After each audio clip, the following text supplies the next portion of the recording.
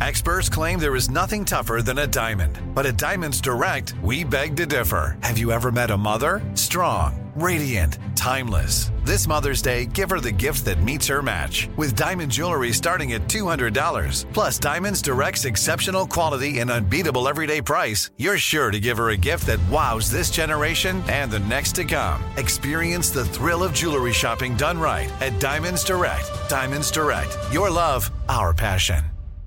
Planning your next trip? Choice Hotels' family of 22 brands has over 7,400 locations and the perfect hotel for any traveler you want to be. Like a Cambria Hotel, serving up locally inspired craft cocktails for all my folks who maybe want to meet up and talk about Mad Royals. Check into a Radisson Hotel with flexible workspaces for you strivers who listen during business travel. Or a Comfort Hotel with free hot breakfast, family-friendly pools, and big spacious rooms for the parents who listen with their kids and need a little retreat. What are you waiting for? Join Choice Privileges and start earning points toward your next stay. Find a stay for any you when you book direct at choicehotels.com, where travels come true. When you think about the future, what kind of technology do you envision? Whatever the future holds, artificial intelligence will undoubtedly be at the heart of it all. Join Graham Class as he hosts Season 2 of Technically Speaking, an Intel podcast, and hear from the minds transforming healthcare, retail, entertainment, personal computing, and more with the help of AI. Tune in every other Tuesday and explore the latest technology that's changing our world today and creating a more accessible tomorrow. Listen to Technically Speaking, an Intel podcast on the iHeartRadio app, Apple Podcasts, or wherever you get your podcasts. What's up, this your boy Lil Duval, and check out my podcast, Conversations with Unc, on the Black Effect Podcast Network. Each and every Tuesday, Conversations with Unc podcast feature casual and in-depth talk about ebbs and flows of life and the pursuit of happiness. Unlike my work on stage, I tap into a more serious and sensitive side to give life advice and simply offer words of encouragement, yet remind folks to never forget to laugh. Every Tuesday, listen to Conversation with Unc, hosted by Lil Duval on the Black Effect Podcast Network, iHeartRadio app, or wherever you get your podcasts.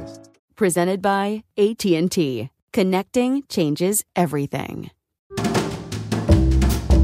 Happy Saturday. It is October 1st, the start of the best month of the year. So today's Saturday Classic pulls from our previous October episodes. It is the Hagley Woods murder, which we covered on Halloween of 2016. This murder inspired graffiti that continues to appear today with variations on the question, who put Bella in the wych elm?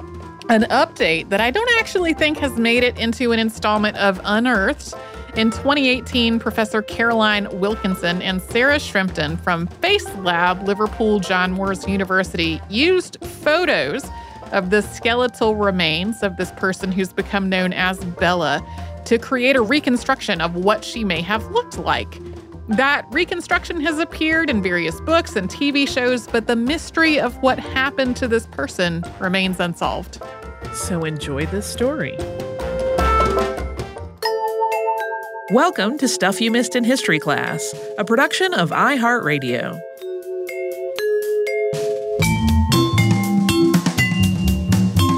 Hello and welcome to the podcast. I'm Holly Fry. And I'm Tracy V. Wilson. And it's Halloween, Tracy. I know. Hooray! It's the best day of the year. And today, to celebrate Halloween, we're going to talk about a history mystery. It's got everything. It's got a mystery body. It's got witches. It's got espionage. It's got everything. And it's never been solved. Though, as we get to the end of the episode, we're going to get into some interesting math that tries to sort out the situation. But I don't want to spoil any of that, so let's just hop right in. So in the 1940s, a grisly discovery was made in a tree in Worcestershire, England. On April 18th of 1943, 4 teenage boys were looking for birds' nests, and they sent the best climber up an elm tree. In the hollow of the tree, he did not find a bird's nest. He found a skull. Initially, he thought it might be an animal skull, but when he pulled it from its place in the tree, he realized, no, it was a human skull. And there was also a little bit of decomposing flesh still attached to the skull, as well as a patch of hair. And this skull had distinctive teeth. They were crooked, and there was sort of what looks in pictures like almost a pronounced overbite, but also some lower jaw deformation. The boys, whose names were Robert Hart, Thomas Willits, Bob Farmer, and Fred Payne, were terrified. They were also really worried that they were going to get in trouble because they had been trespassing in Hagley Woods. This estate, which was near Birmingham, was private. They had no permission to be in there looking for nests. They had also been hunting rabbits, so they'd basically been poaching, and they had been doing all of that day with no permission. So the boys promised each other that they would keep it a secret. They put the skull back in its spot in the tree, and then they left. But the youngest boy of that group, Tommy Willits, did not, in fact, keep their secret. He was really deeply upset by the discovery, and he eventually confessed his troubles to his father. And his father immediately contacted police, and of course, an investigation began. When the police examined this elm tree, they found not only the skull, but also additional remains, including the majority of the skeleton. There were also pieces of clothing, a wedding band, and a single shoe with a crepe sole. The skeletal remains of one of this body's hands were also found buried near the tree. Examination of the remains by a pathologist concluded that the skeleton was a woman who had been between 35 and 40 when she died. She was 5 feet or 1.5 meters tall, brunette, and had probably given birth at some point. Another man involved in the investigation was forensic biologist Dr. John Lund, who at the age of 101 told the BBC radio show Punt PI about his examination of the remains. That interview happened in 2015. So he had been working under James Webster at the West Midlands Forensic Science Laboratory, and he kept notes on the case. The body arrived at his lab on April 20th, 1943, 2 days after it had been discovered. The bones had absolutely no remaining flesh. The hair that was attached to the skull was quite fragile, but he determined that it had not been chemically treated with color or any kind of curling solution. And the woman, Webster and Lund concluded, had been asphyxiated by a piece of taffeta that had been shoved in her throat. Additionally, it was believed that the body had been hidden in the tree while it was still warm, feet first, and that it had been there for about a year and a half, placing her death somewhere around October of 1941. Efforts started immediately to try to identify what appeared to be the victim of a murder. Missing persons reports were combed through for anybody who might line up with this mystery discovery. There were detailed descriptions of what she had probably been wearing based on what Webster had been able to extrapolate from this shoe and the clothing remains that had been collected. There was a whole reference through the dental records with dentists from all around Great Britain.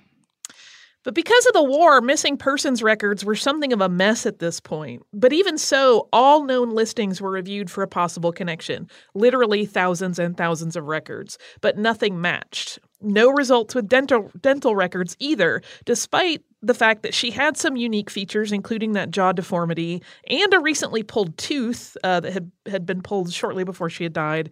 And they really cast a wide net by placing this information in dental journals, hoping that they would find a dentist that recognized any of this information. But the case went cold.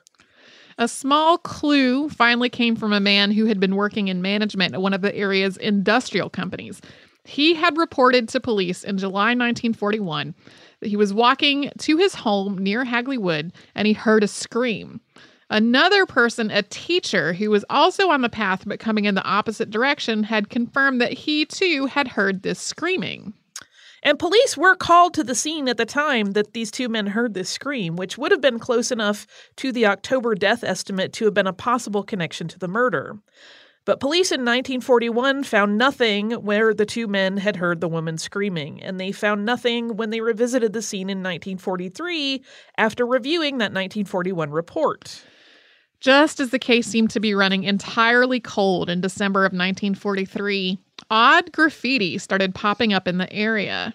Scrawled in various places were the words, "Who put Bella down the wych elm?" There were actually a lot of variations on the phrase, including "Who put Lubella down the wych elm?" and "Who put Bella in the wych elm?" There were also some more instances of graffiti that strayed from this question format and said things more like "Hagley Wood Bella." And as a point of note, as we say this, we're not saying witch here in the sense you might be thinking, what with this being Halloween. When we say wych elm, the spelling is W-Y-C-H. That's a tree, also known as a Scots elm. However, in several things that I read, there were people that were adamant that this was in fact not a wych elm, but another type of elm that's often mistaken for one. Just wanted to include that in the interest of horticultural history and to clarify that it is not witches in the Halloween-y sense at this point. It is creepy, though. Yeah. Even without that spelling difference, still creepy. These graffiti messages appeared to be the work of a single person. They were all written in the same type of chalk in block letters, and it was considered that they maybe were just somebody trying to play a prank.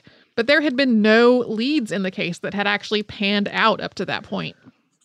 So these bizarre missives opened up two new lines of investigation. Number one, was there really someone named Bella who might be involved in this body that had been found in Hagley Woods?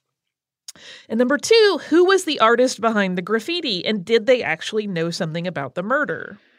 But nothing, not the name Bella, not the dental records, not the hunt for the graffiti artist seemed to lead to any actual information. This woman seemed to be entirely untraceable. And as the months dragged into years, all kinds of other theories started to pop up about the identity of this woman in the tree. And before we get to those theories that started popping up in an effort to explain the skeleton in Hagley Woods, let's take a brief break and we'll have a word from one of our sponsors. Say goodbye to complicated, expensive, and uncertain shipping, and say hello to an advantage with USPS Ground Advantage shipping from the United States Postal Service. Every business faces challenges, but shipping shouldn't be one of them. So keep things simple with clear, upfront pricing. And no unexpected surcharges for Saturday deliveries, residential deliveries, or fuel. Keep things affordable with some of the lowest prices out there, helping you counter the rising costs of doing business with a budget-friendly alternative. And keep things reliable with on-time ground shipping, ensuring your shipments get to where they need to go while maintaining your hard-earned reputation. USPS Ground Advantage is your ticket to easy, cost-effective, and dependable shipping. It's the complete delivery service your business needs to rise above the competition. There's never been a better time to turn shipping to your advantage. Learn how at USPS.com/advantage. USPS Ground Advantage. Simple, affordable, reliable. Xfinity has free premium networks for everyone this month, no matter what kind of entertainment you love. Addicted to true crime? Catch killer cases and more spine-tingling shows on A&E Crime Central. Crave adventure? Explore Asian action movies on Hi-Ya. Searching for something extreme? Check out skating, snowboarding, and more on Fuel TV Plus, the global home of action sports. And find crowd-pleasing bops on iHeartRadio's Hit Nation playlist. There's new free shows and movies to love every week. Say free this week in your Xfinity voice remote.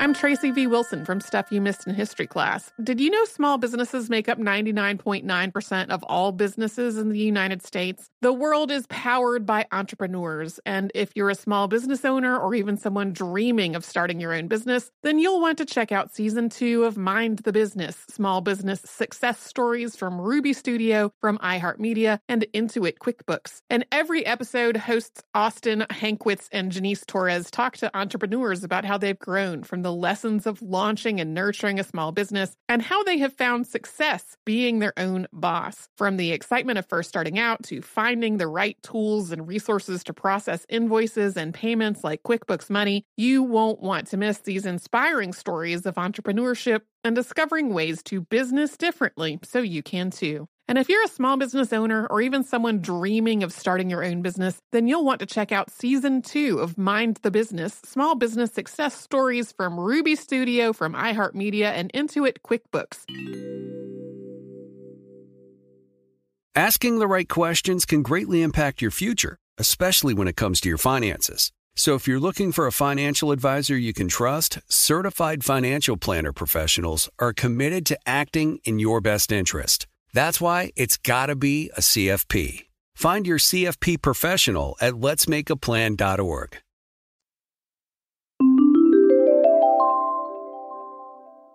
So, we promised you a little witchiness at the beginning in the actual witch sense, not in the WYCH tree sense. So we're getting there. Professor Margaret Murray of University College London, who was an anthropologist, Egyptologist, archaeologist, and folklorist, put forth the theory that Bella, as she had at that point become known thanks to that graffiti, had been the victim of a ritualistic occult murder. Murray's evidence to support this theory was the fact that the hand bones had been found away from the body, and she believed that the ceremony that had claimed Bella's life is one which is called the Hand of Glory, in which the hand cut from the victim could be used for divining or protection as part of the practice of witchcraft. And the sensational nature of this idea really took hold in both the press and the public imagination. This reminds me of the satanic ritual abuse panic. It is absolutely the same thing. That was not really founded in reality. So, when another murder victim was discovered in a neighboring village, this one a man who was pinned to the ground with a pitchfork, people started linking the two deaths, even though it had been 2 years between the two. Scotland Yard, who was spurred on by Margaret Murray, started investigating this witchcraft angle because there had been no other new leads in the case. And as with all the other leads, it got them nowhere. Had no real information that was gathered as a result of Murray's theories. And as a side note, while Margaret Murray was famous for a time in the early 20th century as an expert, and I should put that in the air quotes, on witchcraft, most of her writings on the subject were controversial at the time, and they were eventually debunked, and she was largely discredited. She is actually on my short list for an episode all her own, but she was basically kind of making stuff up. Yeah, the first time I read through this outline, I got to this description of her purported not satanic, but like her purported ritualistic occult murderer. And I was like, really? Yeah. Really, actual anthropologist, for real? Did you just make this up? Like, what, really? You know, she used logic that made sense to her. But I don't know that she was kind of fabricating these in an effort to be misleading or sensationalist. I think she might have believed them, but I will do more research on her, perhaps in the future. Maybe that will be an October episode next year. I maybe can't wait till then, but we'll see. Sure. That's cool too then. So 10 years after that initial grisly discovery in the tree, there was another possibility that came to light. This time, a woman going by the name Anna from Claverley contacted the press in a letter. She was responding to a series of articles that had been written in 1953 about the murder, saying she knew who had killed Bella. Anna's claim was that Bella had, in fact, been part of an espionage play gone wrong. And the letter read, "Finish your articles regarding the Wych Elm crime by all means. They are interesting to your readers, but you will never solve the mystery. The one person who could give the answer is now beyond the jurisdiction of earthly courts. Much as I hate having to use a nom de plume, I think you would appreciate it if you know me. The only clues I can give you are that the person responsible for the crime died insane in 1942 and that the victim was Dutch and arrived illegally in England about 1941. I have no wish to recall any more." Anna's story cast Bella as a Dutch woman who was passing information from a British officer to a trapeze artist who appeared in local theatrical productions. That trapeze artist would then pass that intel on to the Germans. Bella in this story had become too knowledgeable about this chain of information, and she was killed because of that knowledge. And then her body was taken to Hagley Woods, where it was hidden in the tree. Of course, this fleshing out of the story past that initial letter came because the police got involved, of course, once the press got this letter, and they questioned her. Because the area around Worcestershire was home to a number of munitions factories during World War II, it had been scrutinized by the Nazis for information during the war. It had also been a target. So authorities did pursue this new German spy ring angle with some level of vigor. Some aspects of Anna's story checked out. There had been a British man connected to a German spy ring in the area, but he had died in Stafford Mental Hospital in 1942.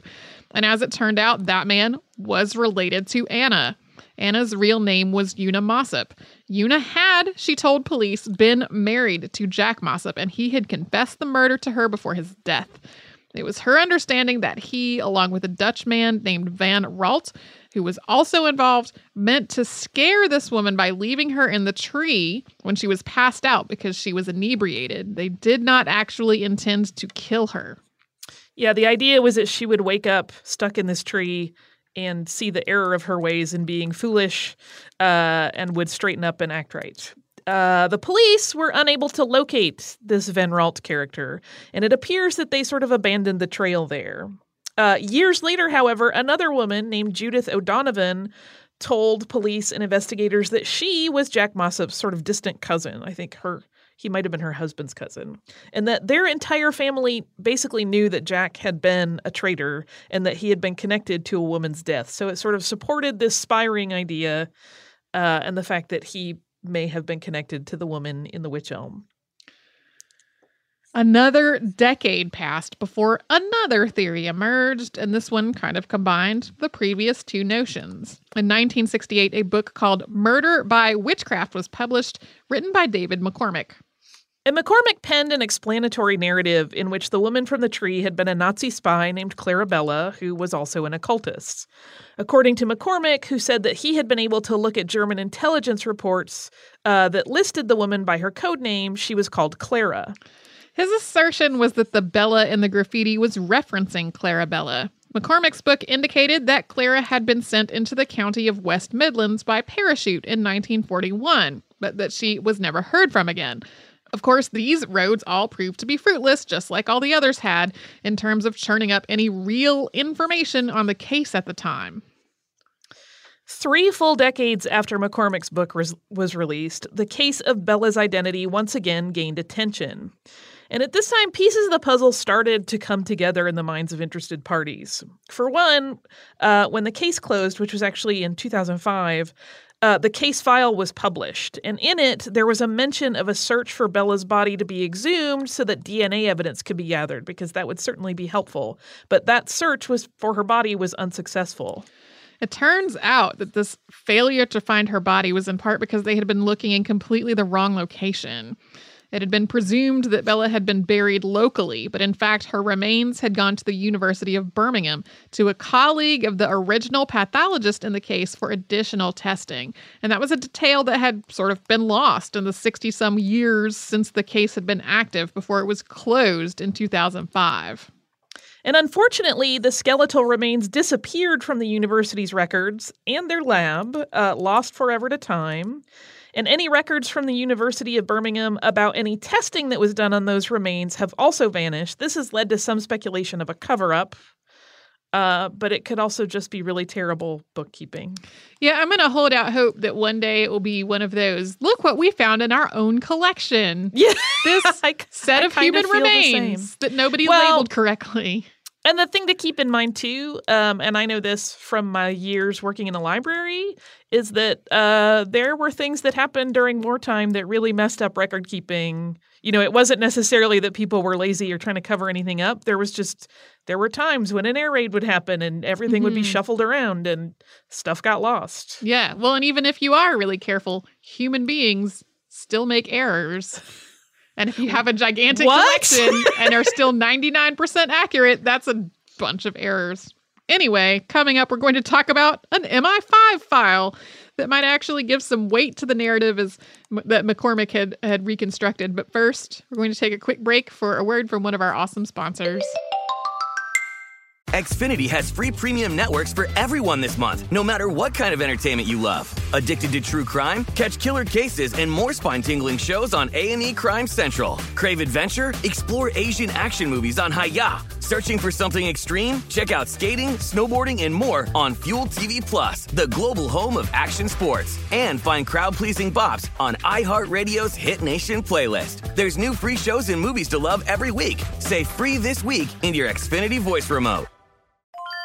I'm Tracy V. Wilson from Stuff You Missed in History class. Did you know small businesses make up 99.9% of all businesses in the United States? The world is powered by entrepreneurs, and if you're a small business owner or even someone dreaming of starting your own business, then you'll want to check out Season 2 of Mind the Business, small business success stories from Ruby Studio, from iHeartMedia, and Intuit QuickBooks. And every episode, hosts Austin Hankwitz and Janice Torres talk to entrepreneurs about how they've grown from the lessons of launching and nurturing a small business and how they have found success being their own boss. From the excitement of first starting out to finding the right tools and resources to process invoices and payments like QuickBooks Money, you won't want to miss these inspiring stories of entrepreneurship and discovering ways to business differently so you can too. And if you're a small business owner or even someone dreaming of starting your own business, then you'll want to check out Season 2 of Mind the Business, small business success stories from Ruby Studio, from iHeartMedia, and Intuit QuickBooks. Asking the right questions can greatly impact your future, especially when it comes to your finances. So if you're looking for a financial advisor you can trust, certified financial planner professionals are committed to acting in your best interest. That's why it's gotta be a CFP. Find your CFP professional at letsmakeaplan.org. Hey, have you ever used Cheapo Air? For years, and I really like it. With Cheapo Air, you can book online, use their app, or even over the phone. They've got great prices on over 500 airlines and millions of accommodations. They're my go-to for travel planning. And if you join their Club Miles program, you can earn points to save on the cost of your travel. Book on the app and you get double points. Sounds like it's time I tried Cheapo Air. Call Cheapo Air at 855-247-3279 or visit cheapoair.com/podcast.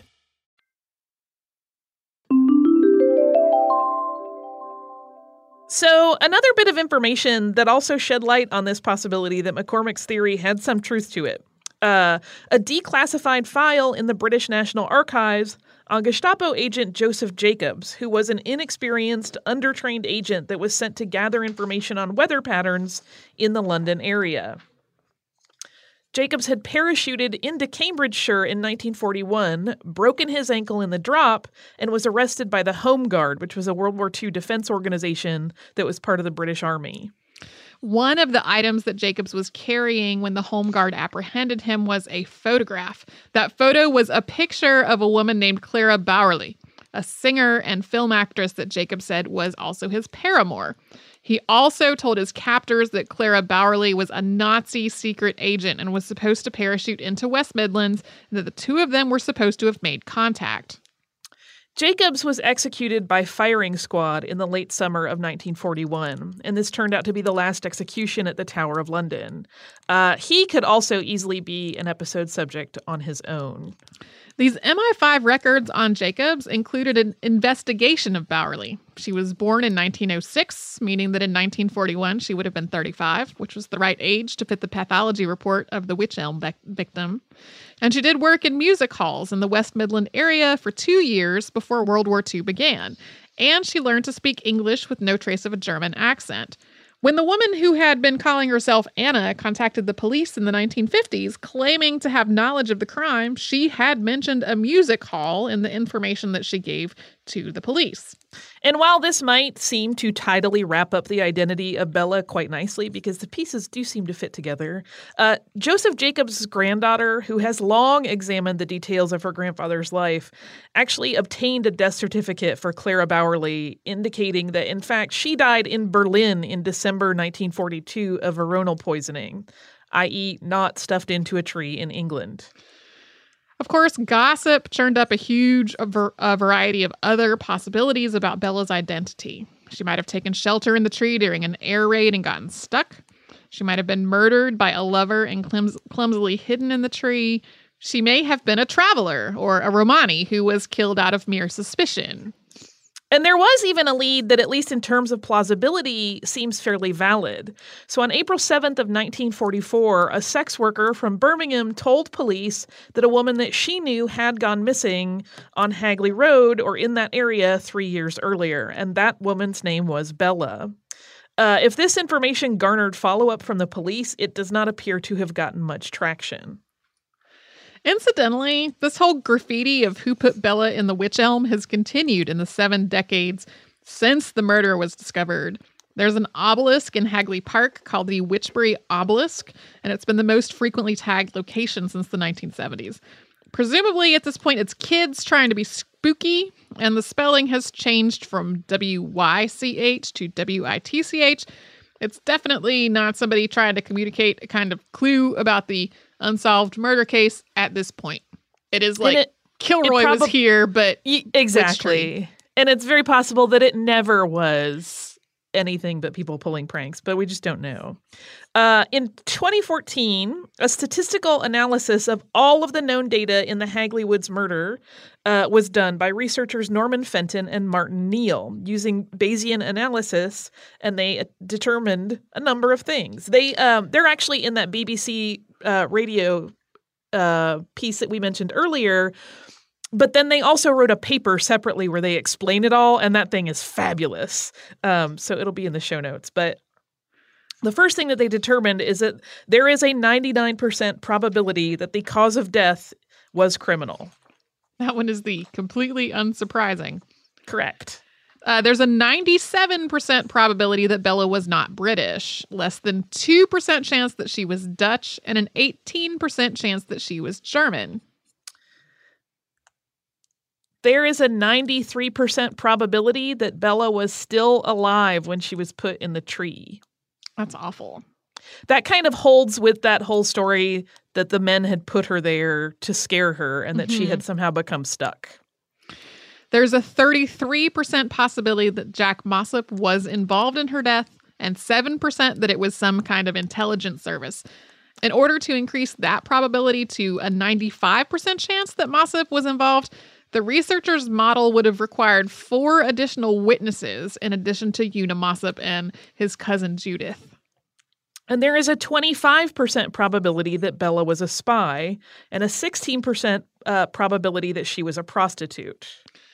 In their paper on this study, the researchers were very clear that there are lots of variables that could really quickly change the whole statistical picture.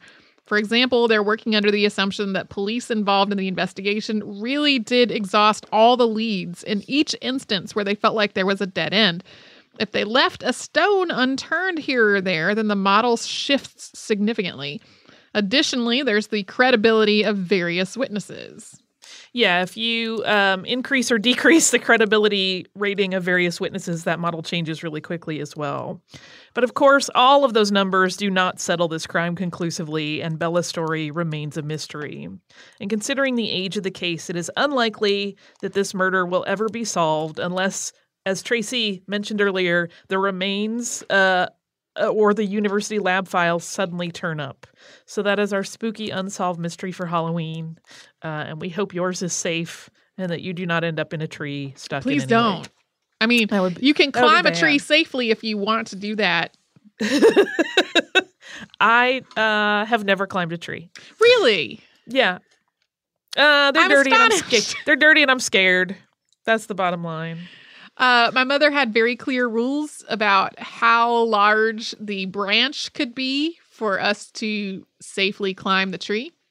And if we climbed up into branches that were narrower than that, I think it had to be at least as big as our arm. I can't remember if it was our arm or our leg. There was a body part that we had to compare before we put our weight on any tree limb. Yeah, tree climber. My mother is very concerned with safety.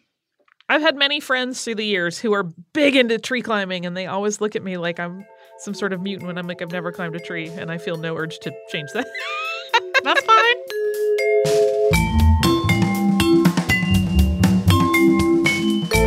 Thanks so much for joining us on this Saturday. Since this episode is out of the archive, if you heard an email address or a Facebook URL or something similar over the course of the show, that could be obsolete now. Our current email address is historypodcast@iheartradio.com. Our old How Stuff Works email address no longer works. You can find us all over social media at Missed in History. And you can subscribe to our show on Apple Podcasts, Google Podcasts, the iHeartRadio app, and wherever else you listen to podcasts. Stuff You Missed in History Class is a production of iHeartRadio. For more podcasts from iHeartRadio, visit the iHeartRadio app, Apple Podcasts, or wherever you listen to your favorite shows. Xfinity has free premium networks for everyone this month, no matter what kind of entertainment you love. Addicted to true crime? Catch killer cases and more spine-tingling shows on A&E Crime Central. Crave adventure? Explore Asian action movies on Hi-YAH. Searching for something extreme? Check out skating, snowboarding, and more on Fuel TV Plus, the global home of action sports. And find crowd-pleasing bops on iHeartRadio's Hit Nation playlist. There's new free shows and movies to love every week. Say free this week in your Xfinity voice remote. This is Malcolm Gladwell from Revisionist History. eBay Motors is here for the ride. With some elbow grease, fresh installs, and a whole lot of love, you transformed 100,000 miles and a body full of rust into a drive that's all your own. Brake kits, LED headlights, whatever you need, eBay Motors has it. And with eBay Guaranteed Fit, it's guaranteed to fit your ride the first time, every time, or your money back. Plus, at these prices, you're burning rubber, not cash. Keep your ride or die alive at ebaymotors.com. Eligible items only. Exclusions apply. Asking the right questions can greatly impact your future, especially when it comes to your finances. So if you're looking for a financial advisor you can trust, certified financial planner professionals are committed to acting in your best interest. That's why it's got to be a CFP. Find your CFP professional at letsmakeaplan.org. Hey guys, back at the playground again, huh? Yep. You know what this playground could use? A wine country. Heck yeah, and some waves so we could go surfing. Oh, yeah. Love that. A redwood forest would be cool. I'm in. Ski slopes. Let's do it. Can a girl go shopping? Yeah, baby. Wait. Did we just invent California? Discover why California is the ultimate playground at visitcalifornia.com.